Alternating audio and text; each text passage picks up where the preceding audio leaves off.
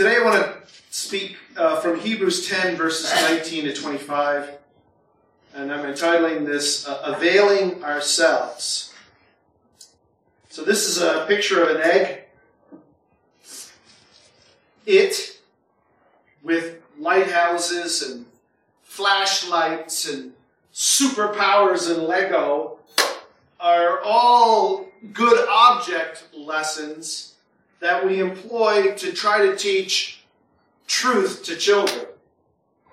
So the egg being an imperfect but pretty good example of the Trinity, or three persons in one.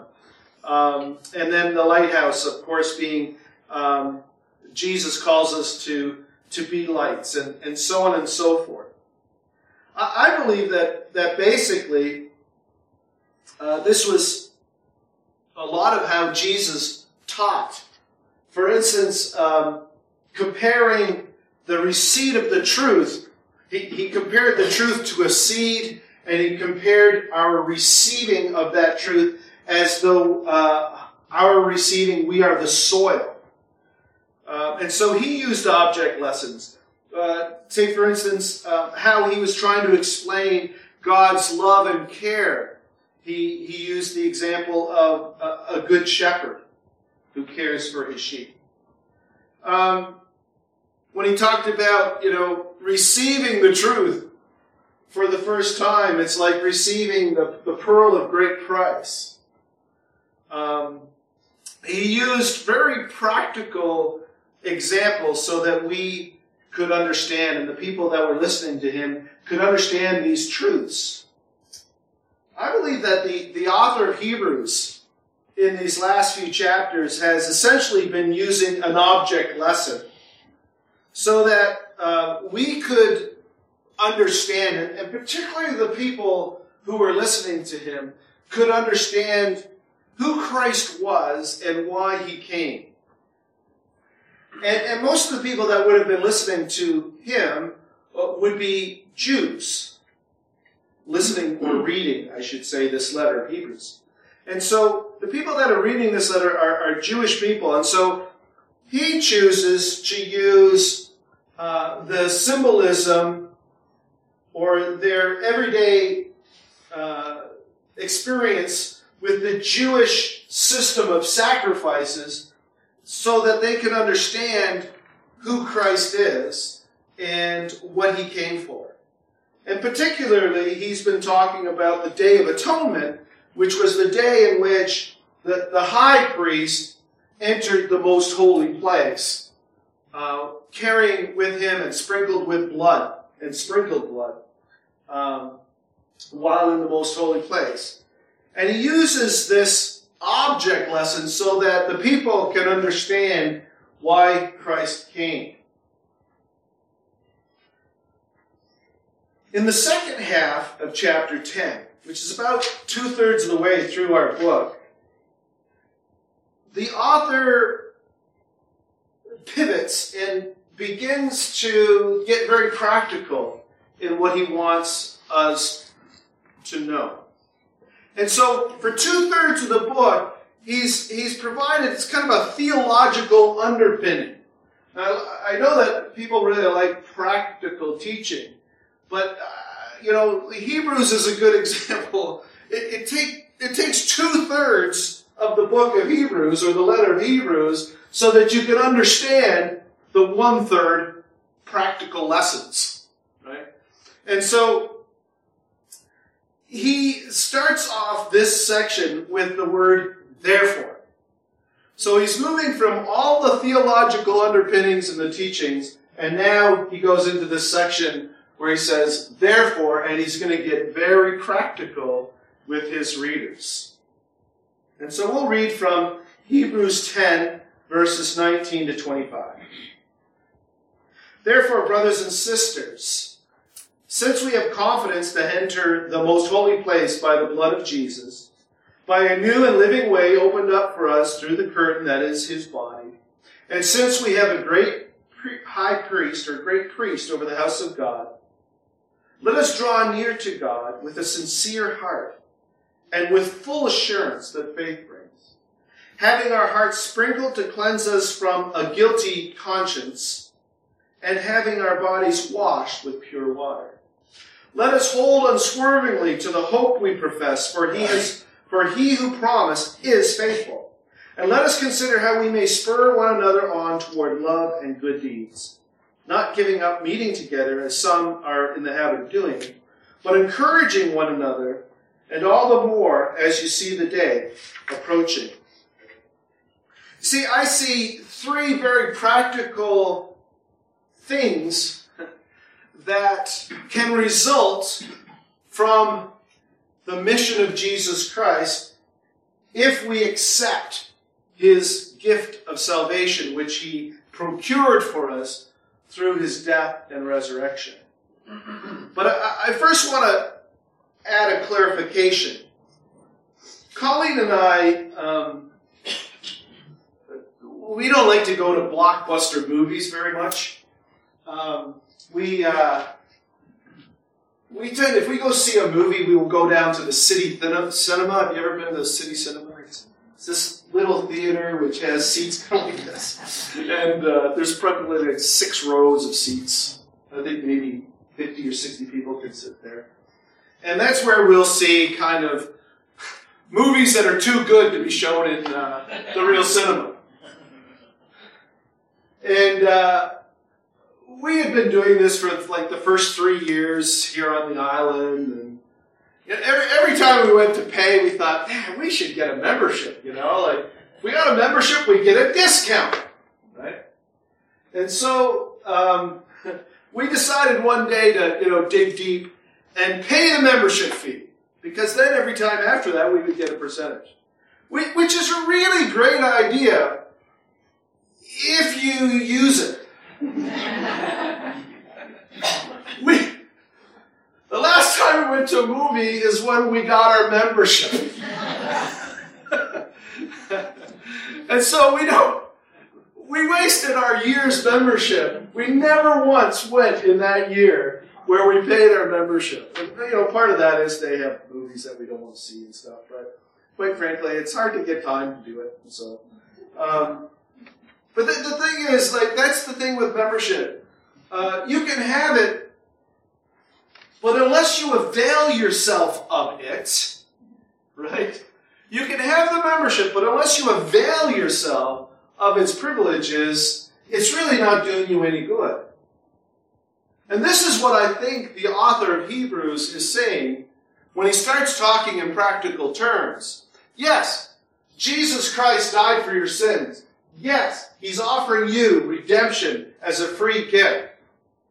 But that's not going to do you any good if you don't avail yourselves of that wonderful gift. And so I just wanted to say that, there's 3 things that we're going to talk about today, but unless we avail ourselves, in other words, we act on these things, it really it's really a waste. And so these are the 3 things that should result from Christ's atoning work on our behalf that he mentions. First of all, let us draw near to God with a sincere heart and with the full assurance that faith brings. 2, let us hold unswervingly to the hope we profess, for he who promised is faithful. And let us consider how we may spur one another on towards love and good deeds. Here's another aside. I will get going on this sermon in a second. Let us is highlighted in each case. Why did we have let us highlighted? Well, I did it for a purpose. Remember, most of the recipients of this letter would have been Jewish people who had grown up in the faith. And I want us to understand that you can't overstate the importance of their religious life in defining who they were as a people. The author's explanation of the new covenant replacing the old covenant, which starts to affect the need the tabernacle, the need for the priesthood, the need for all the sacrifices, could have been taken as an assault on their identity as a people, because their identity was so integrated into with their faith. This is how it started. We go to Exodus 19. These are God's words to Moses on Mount Sinai. Then Moses went up to God, and the Lord called to him from the mountain and said, "This is what you're to say to the descendants of Jacob, and what you're to tell the people of Israel. You yourselves have seen what I did in Egypt, how I carried you on eagle's wings and brought you to myself. Now if you obey me fully and keep my covenant, then out of all nations you will be my treasured possession. Although the whole world or the whole earth is mine, you will be for me a kingdom of priests and a holy nation." You see, under the old covenant, the Jewish people knew that they were a special and unique people. Treasured possession. But who would they be in the new covenant? I think of residential schools, which we've heard a lot of and probably not enough of yet. And how it's been explained to us that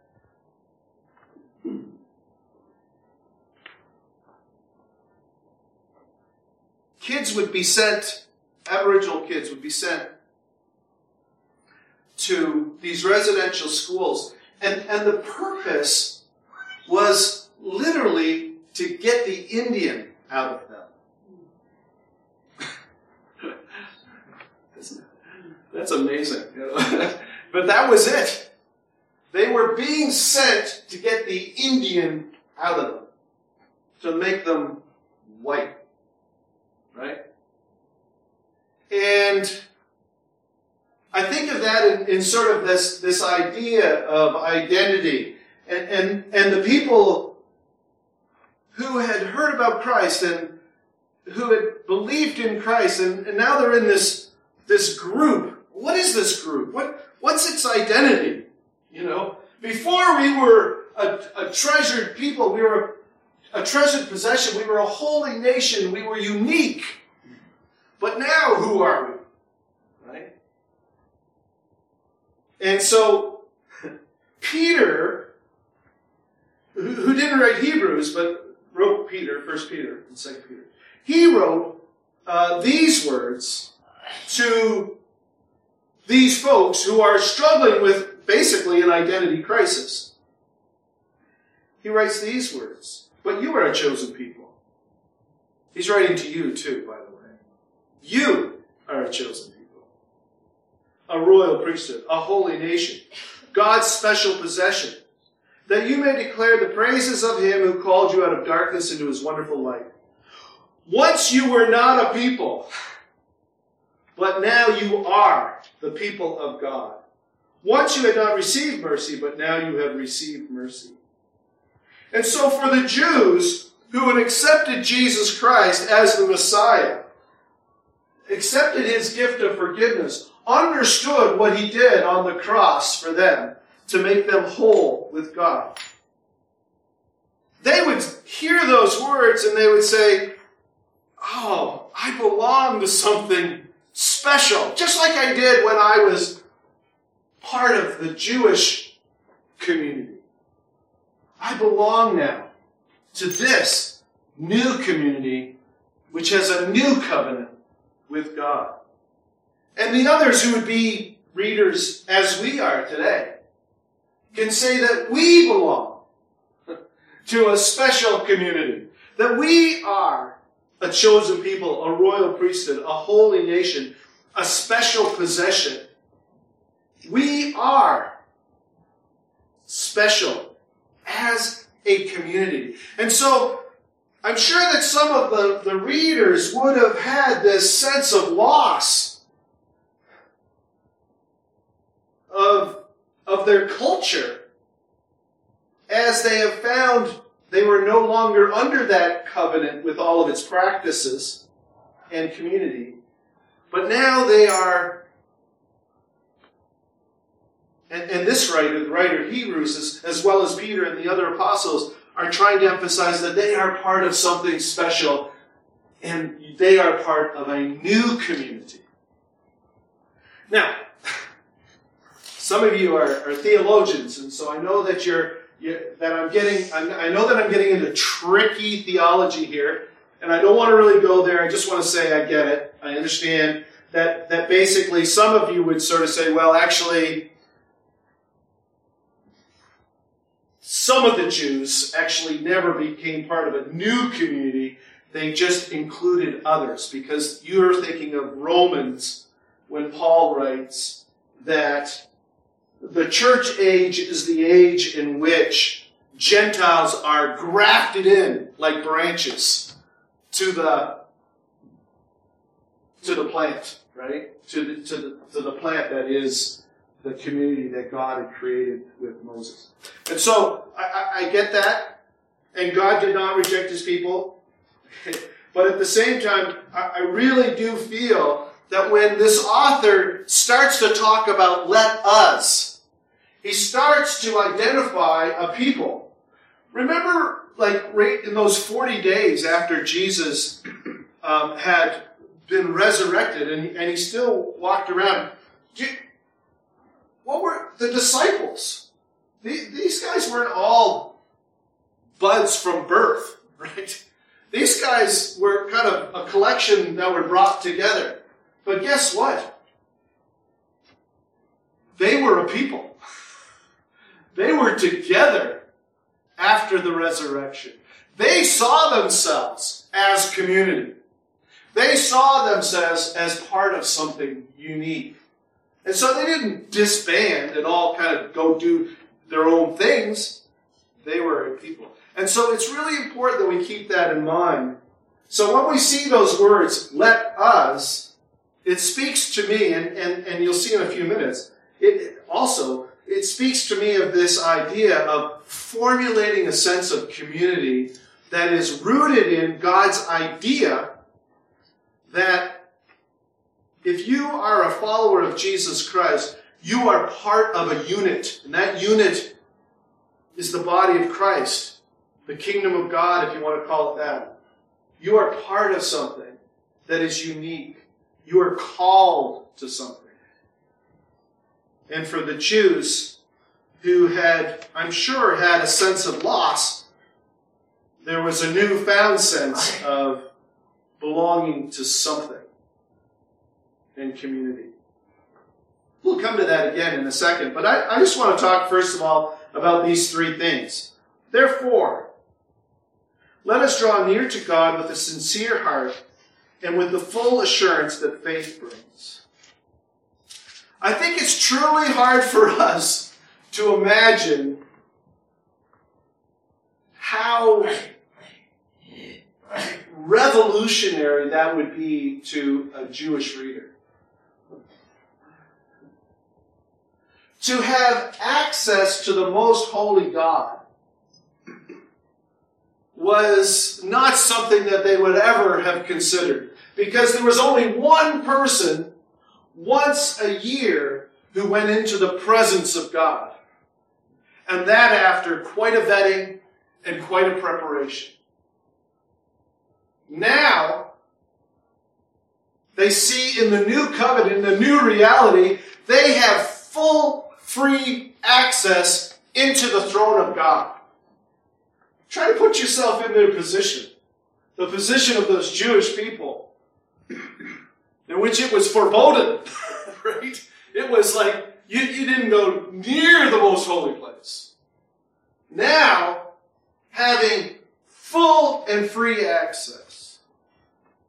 Think of how revolutionary that is. We have become, in evangelical Christianity, I think, whimsical and reckless with this idea of our access to God.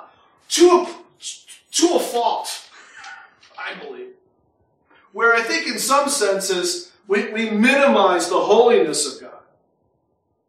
These folks understood the holiness of God and never assumed that they could enter the presence of God.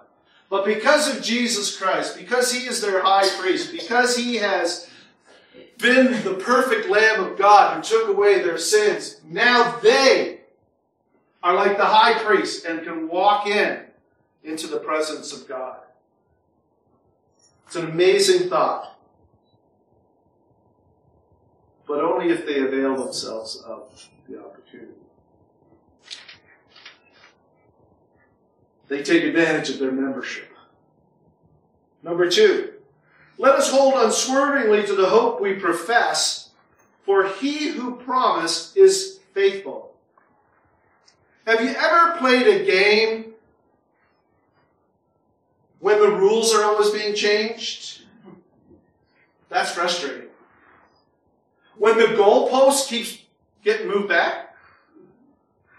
When you've worked super hard and you figure you've won, and oh well, you didn't consider this.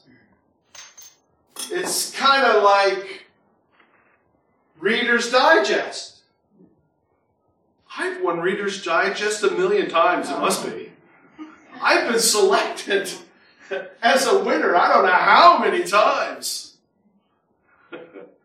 But as I open the envelope and start to see I start to see my $1,000,000, right? Goes further and further away from me because the goalposts are moved. This is not the way it is with God. We can hold unswervingly to the hope that we have because God is faithful and God isn't moving. He's not changing the game. He's not moving the posts. We have something that is secure and solid. And if you know that there is certainty, your hope can be built around that certainty. And so we can be unswerving in our hope because we know that God is faithful and the game isn't changing. And the rules aren't changing.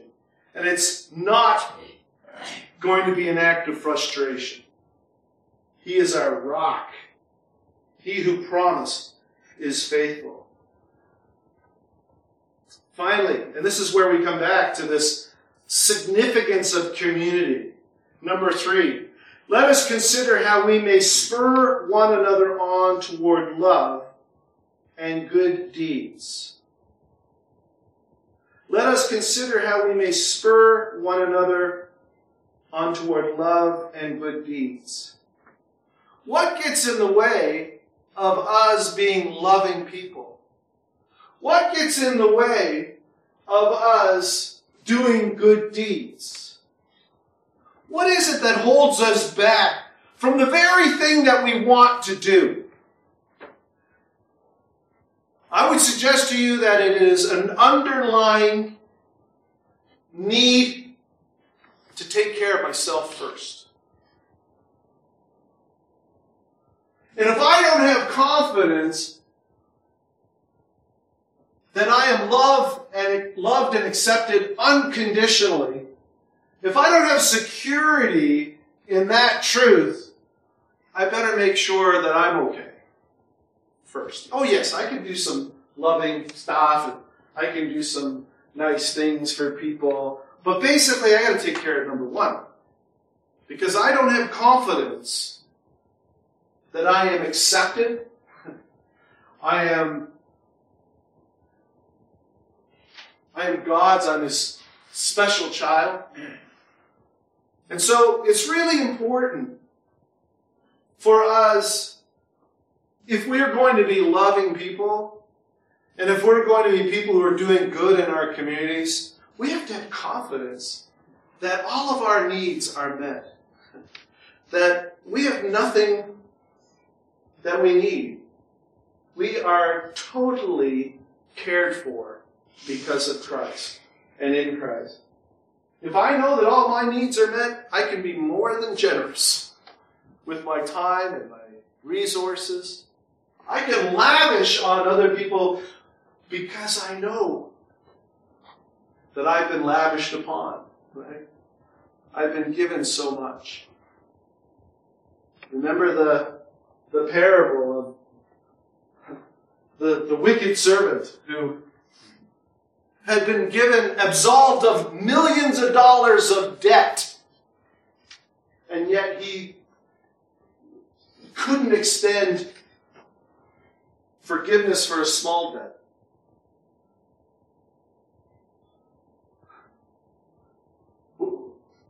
We have been forgiven a debt. We have been given new life. We have in Christ everything we could ever need and hope for in this life. Therefore, we should be more than happy to love and do good deeds. And I love that way he puts it. Let us consider how we may spur one another on. You know what that speaks to me? Be creative. Imagine a million ways that you can bless other people. You've been blessed in a million ways. Think of a million ways that you can love and spur others on. To lavish on others the grace of God. Because we have experienced the greatest gift of all. He closes this little section with a very bold command. A command that I'd be reluctant to say in this church. Because we're so understanding and so accepting and so careful not to, be judgmental and stuff like this. This author doesn't have any problem. He says you need to get together. You need to meet. Those guys that aren't getting together, they're screwing up. They need each other. Not giving up meeting together as some are in the habit of doing, but encouraging one another. And all the more as you see the day approaching. You see, this is important. I mean, I've known Christians who claim to be Christians, but will not associate with other Christians. I'm sorry. To their face, I challenge their faith in Jesus Christ. How can you be a Christian and not go where there are other Christians to have fellowship? How can you be a part of the body of Christ but be separate from the body of Christ? You can't. And yeah, we're not perfect. We're not. We're messed up usually as a group. But there's something so important about getting together because it's an encouragement and it's a support to each of us. If each of us comes flowing over with the grace of God that we've been filled up with so graciously by God and come into this place, should we not be an encouragement to each other? Should we not be a blessing to each other? Should we not be spurring each other on? We need to meet because we need to encourage one another. We're essential to each other. And he says here, the more as you see the day approaching. Oh, good Lord. Look at the mess we're living in. Look at the mess the world is in. Do we not need each other more today than ever? We do. We do. The day is approaching. And as it approaches, it doesn't get better on earth. It gets harder on earth. And we know that. We can see that, can't we? We can see how hard it's getting. And so we need to rely on each other. And so, all three of these things, because you have a high priest who has made a way for us to go into the most holy place, we should draw near to God. We should hold on to our hope unswervingly. And we should be committed to each other, to spur each other on in love and good deeds. But only if we avail ourselves, right, of this great gift. We need to avail ourselves of that wonderful gift of salvation. Let's pray. Dear Lord, we thank you for all that you have done for us. Help us not to squander that. Help us, Lord, to avail ourselves of that richness and move forward in our faith. Help us to be an encouragement to each other. Help us to have a strong hope, strong faith. Help us to enter into your presence as often as we can.